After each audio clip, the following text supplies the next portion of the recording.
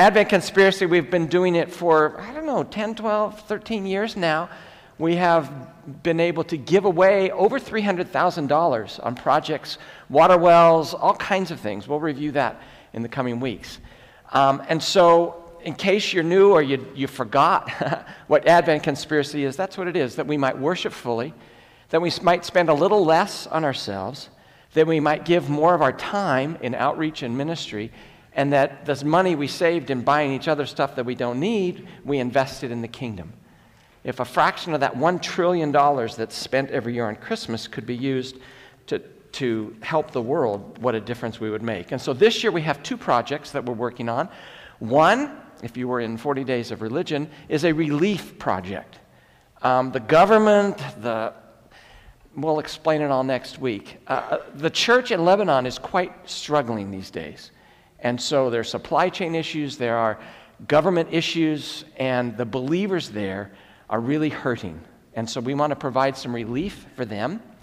And then we also want to do something more on the development side, something a little more long-term investment.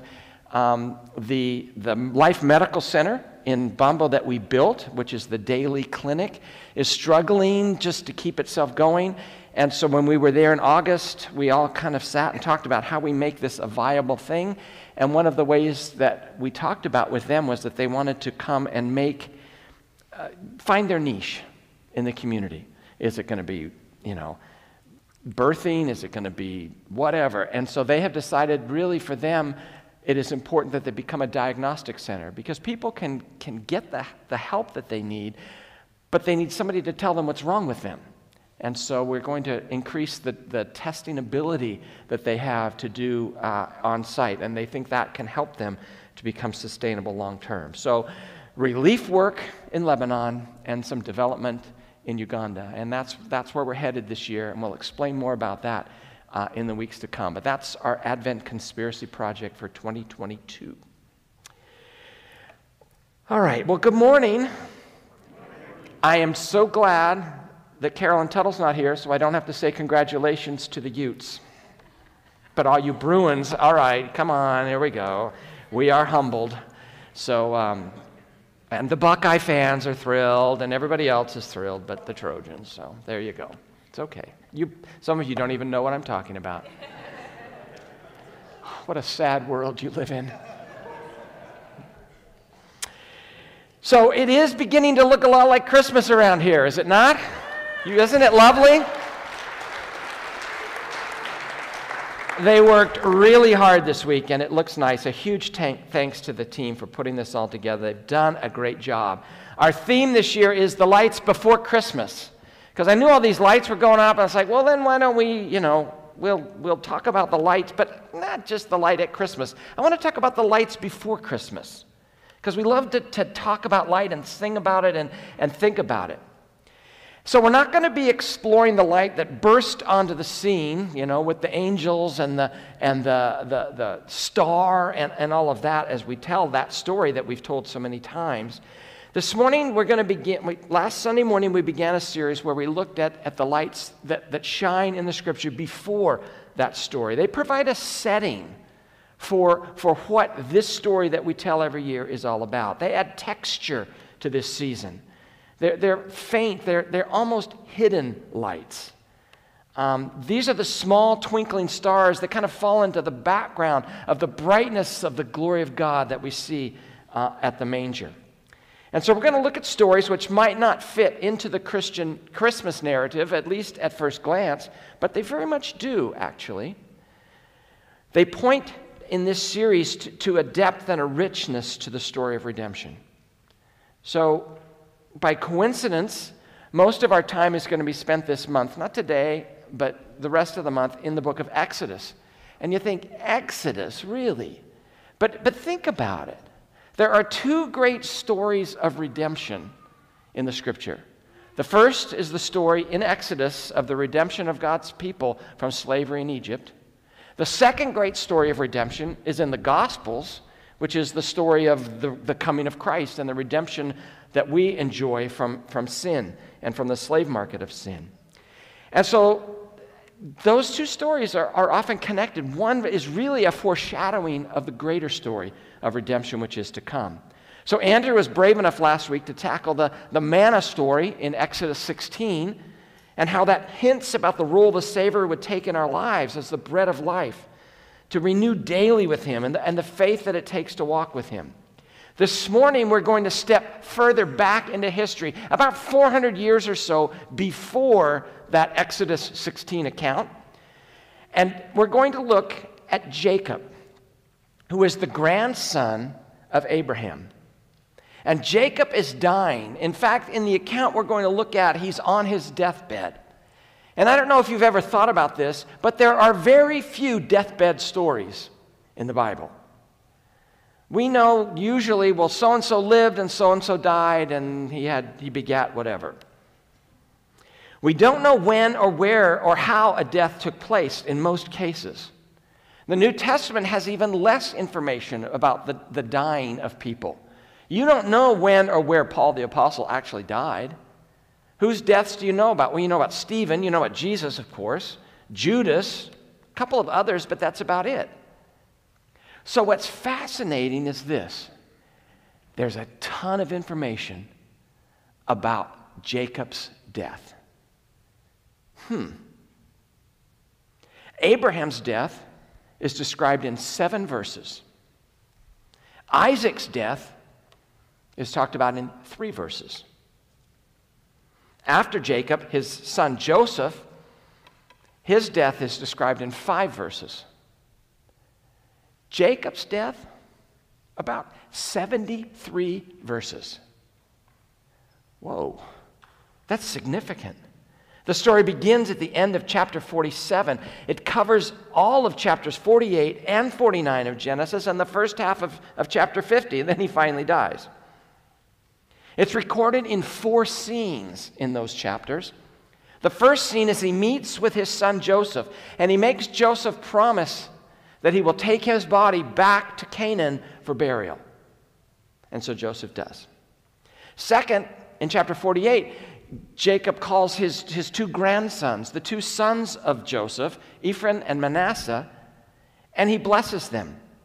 He basically adopts them as his own so that they will get inheritance in the land. And then in chapter 49, he calls his sons and he blesses all 12 of his sons. And then fourth, he again asks in Genesis, the last half of verse 49 and into chapter 50, make sure you bury me in the promised land. Bury me, take me to Canaan. And then in chapter 50, he dies, and the procession is discussed about how his body is taken from Egypt, where he dies, and he's buried in Canaan. Now, the first thing I want to do this morning is I want to listen to Jacob speak. He speaks to his son. And when he speaks to these sons, there's one verse, really, or one section that's most important for our series this morning.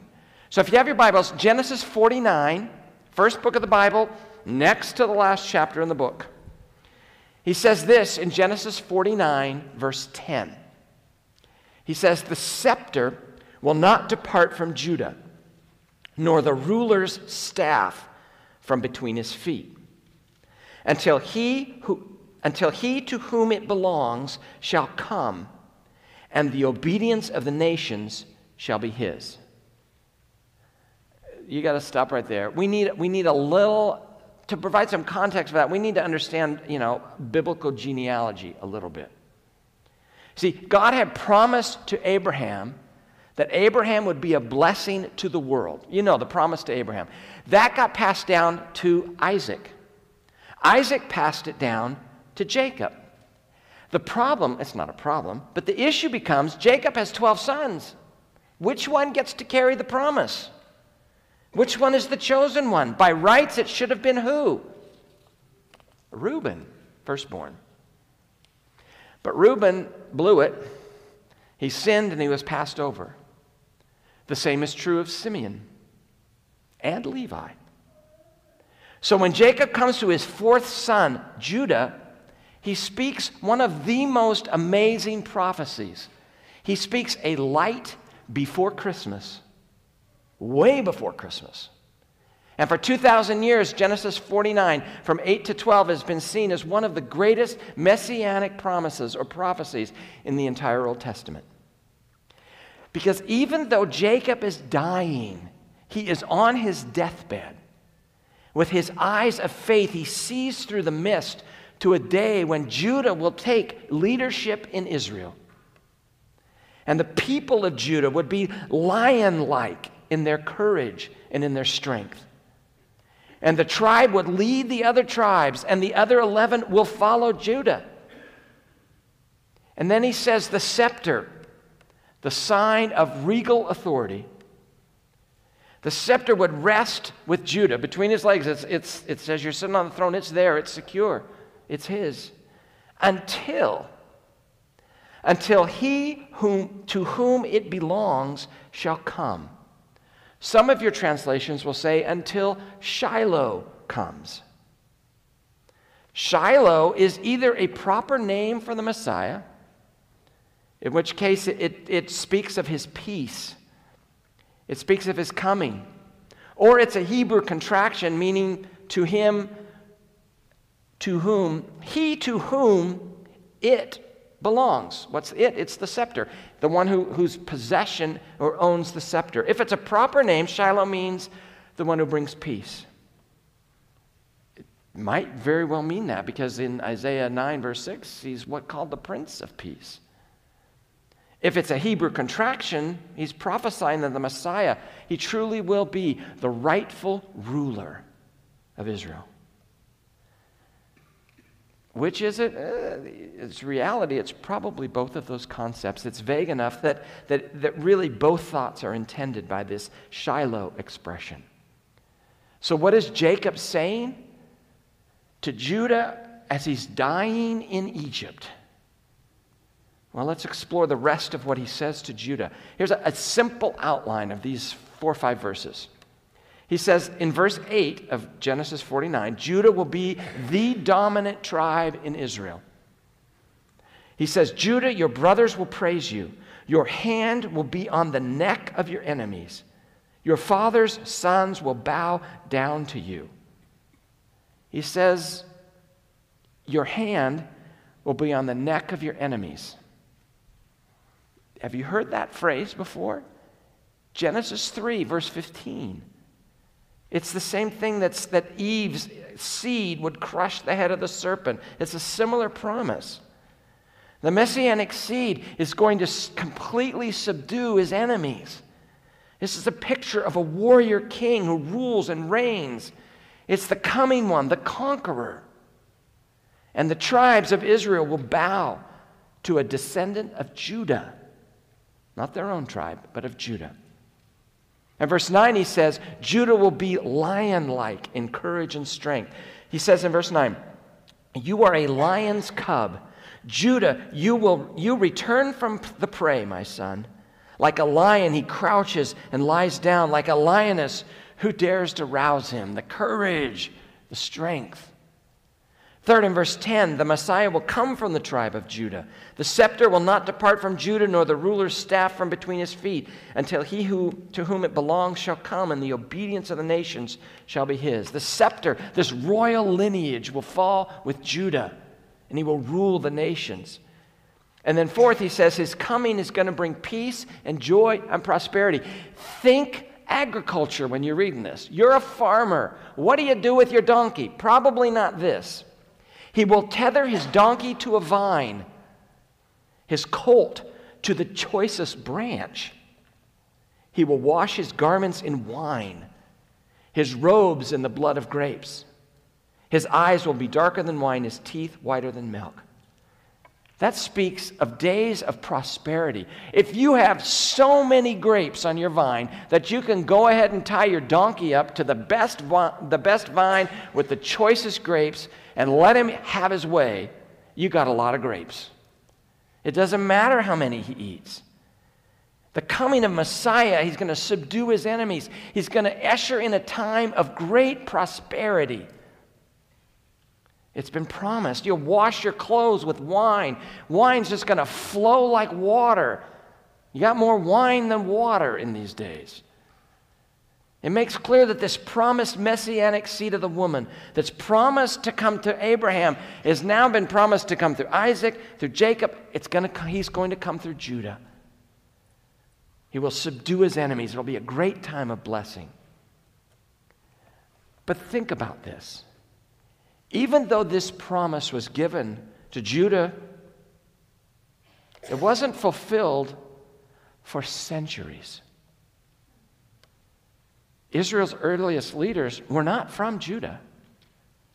Moses was from the tribe of Levi. Joshua was from the tribe of Ephraim. Gideon in the Judges was from Manasseh. Samson from Dan. Samuel from Ephraim. Saul, the first king, was from the tribe of Benjamin. But after Saul was rejected, God chose a man from the tribe of Judah, David.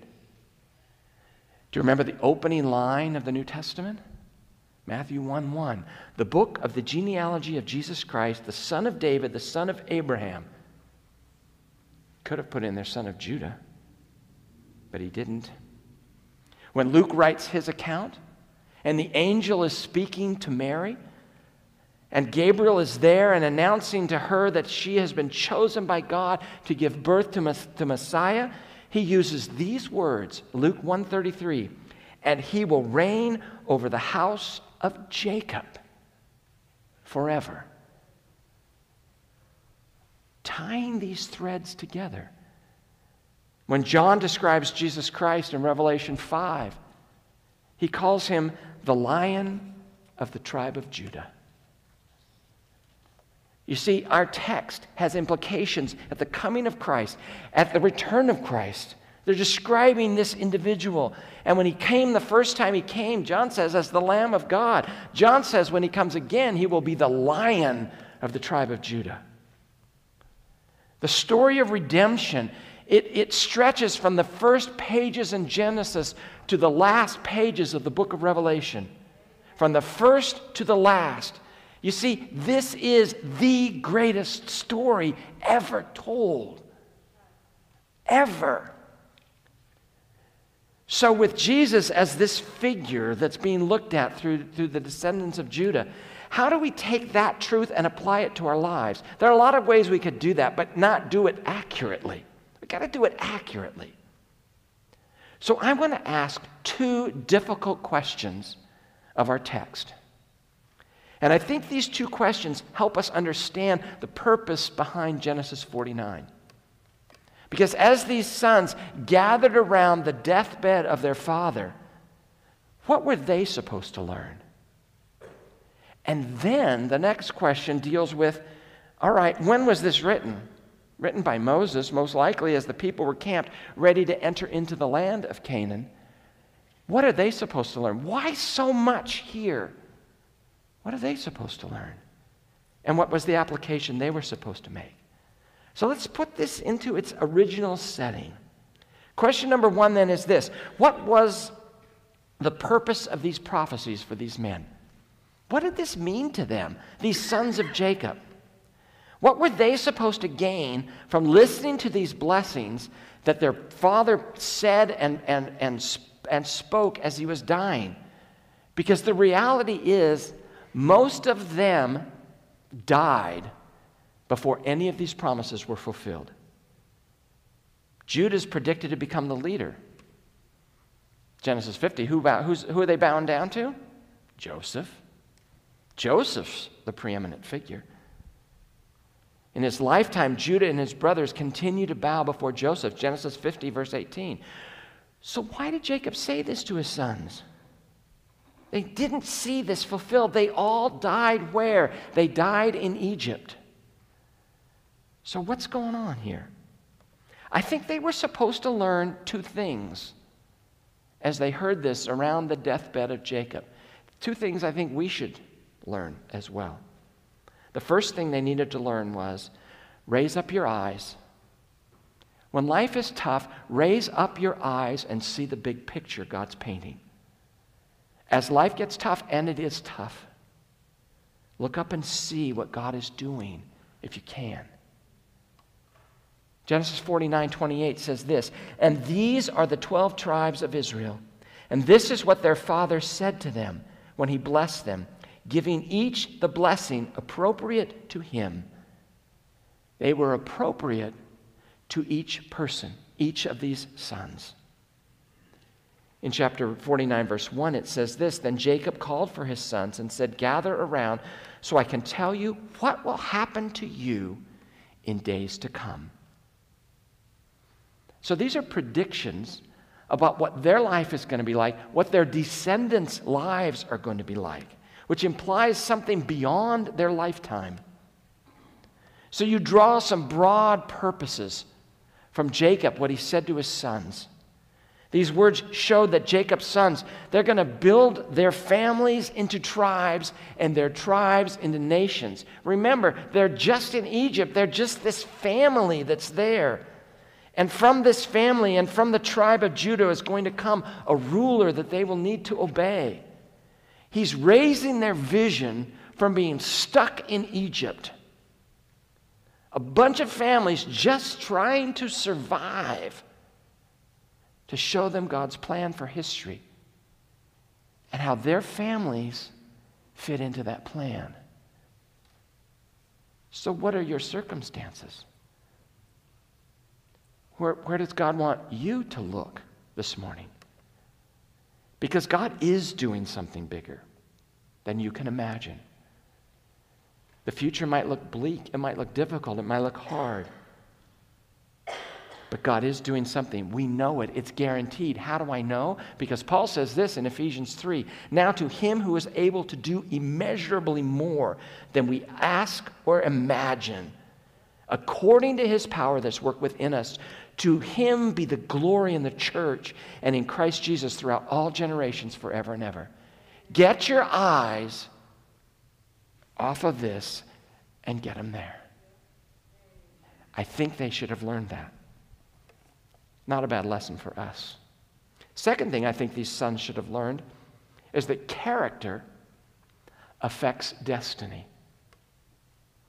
Character affects destiny.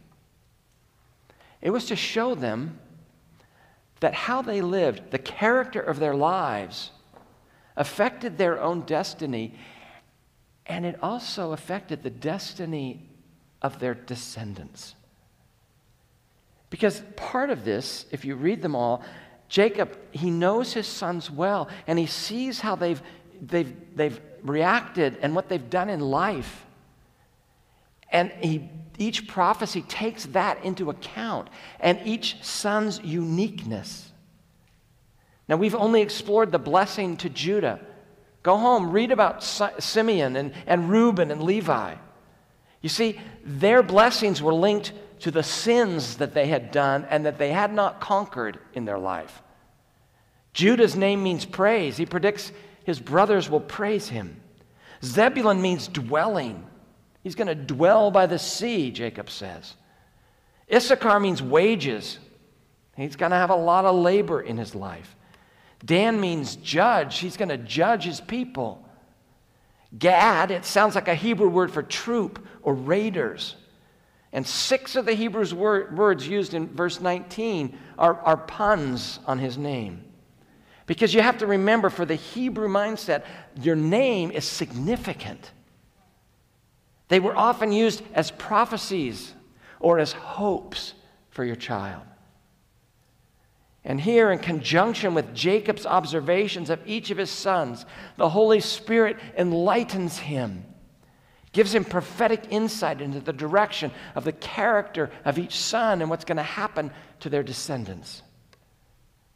So Jacob's sons should have learned that their character, the choices they made in their lives, is going to affect not only their own destiny, but their children, their grandchildren, their great-grandchildren.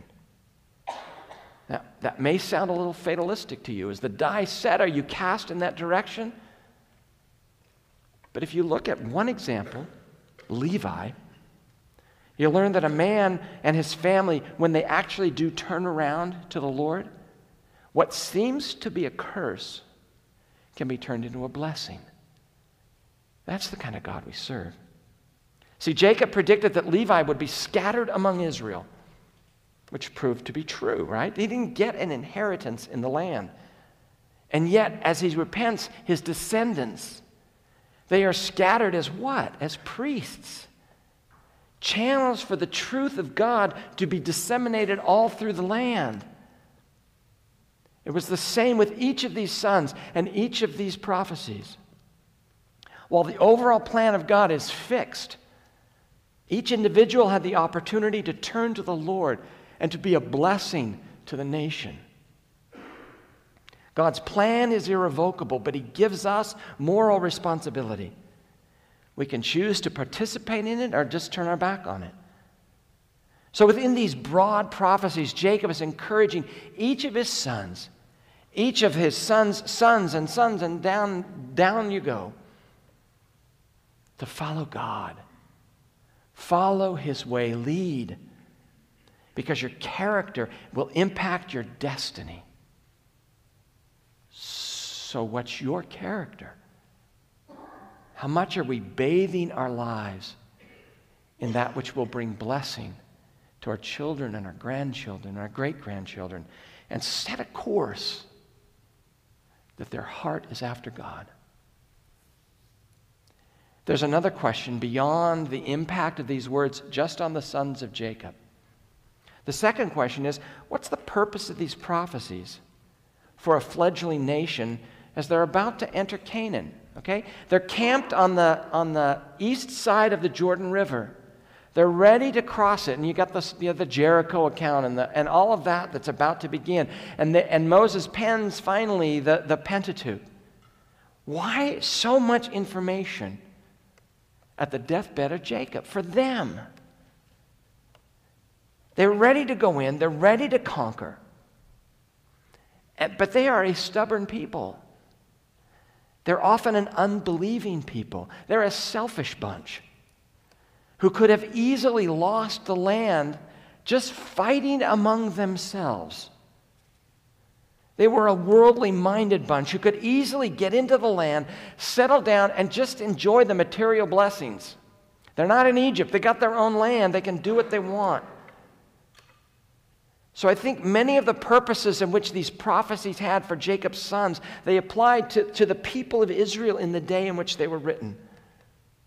3 lessons I think they should have learned. 3 lessons, 3 more, that we should learn. I know your sermon notes say 4. Hey, there's a day between printing and sermon. My prerogative, ixnay number 4. So you're not going to get it. I don't even remember what it is. Don't ask. Lesson number 1, I think, for them and for us, we must view our current circumstances in light of the plan of God. Israel is going to face some very difficult battles. If they're going to conquer Canaan, this is not going to be a piece of cake. And if they lost sight that this was the land that God gave to them through Abraham, He were to use that land to bless the world, they might just easily give up. Or they could have just blended in with the Canaanites. Let's just move in and be friends. And God's purpose would have been stymied. Or they get in there, let's fight with each other. You want that piece? I want that. I want that. That's the best. Come on. Real estate, can get very emotional. Moses reporting on Jacob's prophecy showed Israel that each tribe had their own inheritance. And they needed to be content with the inheritance they were given. Don't fight over who gets what. Be content. Oh, we don't ever need to learn contentment, do we? Are we satisfied with where God has us today? Be content. These prophecies also illustrate an important lesson, I think, about how God works. Picture Jacob going from son to son to son. Reuben, he's deprived of his right of firstborn blessing because of his sin. Simeon and Levi, they don't get it either because they were violent and angry. And who's next? Number 4, Judah. All the brothers, they know the skeletons in Judah's closet. He'd been involved in that horrible, embarrassing incident with Tamar. He was the one who actually suggested they sell Joseph into slavery. Well, at least we didn't kill him. He wanted to make a buck and salve their conscience at the same time. Reuben, Simeon, and Levi are probably thinking, all right, Judah's going to get his now. We got what we deserved. He's going to get his. And Judah's probably thinking, oh man, here it comes. But what happens? Jacob pronounces the greatest of blessings on all of Judah. See, only Joseph's blessings were of equal length, but it didn't rival the extent of the blessing and the prophecy to Judah. Why? Because the second thing I think they were supposed to learn as a people camped ready to go into the land was that God's choice is according to grace, not human merit. Because if God chose by merit, he would have chosen Esau over Jacob. He would have chosen Joseph over Judah. But God's choice is apart from what we do, so that we cannot boast. Moses wanted his readers to see that if God chose to give them the best part of the land and somebody else the harder part, so be it. It's all by grace. If he chose to put a tribe in a less favorable part of the land, don't chafe against the purposes of God, which Dan does and moves north eventually. That he should give them even any inheritance in this land is a testimony of the grace of God. So don't envy your brothers. See, it comes down to a question God asks of us. Do we trust him? I got all this going on in my life, but do I trust him? Do I believe him? Because God has shaped our lives and our ministries with the experiences that have come our way. But do we trust him in those? Do we use those for his glory? Because his choice is according to grace, not merit. And number 3, when you turn to the Lord in repentance, God will bless you. Judah had repented of his sin. We saw it clearly, well, we would have seen it if we read all of the Genesis. In 44:16, he says to Joseph, What can we say to my Lord?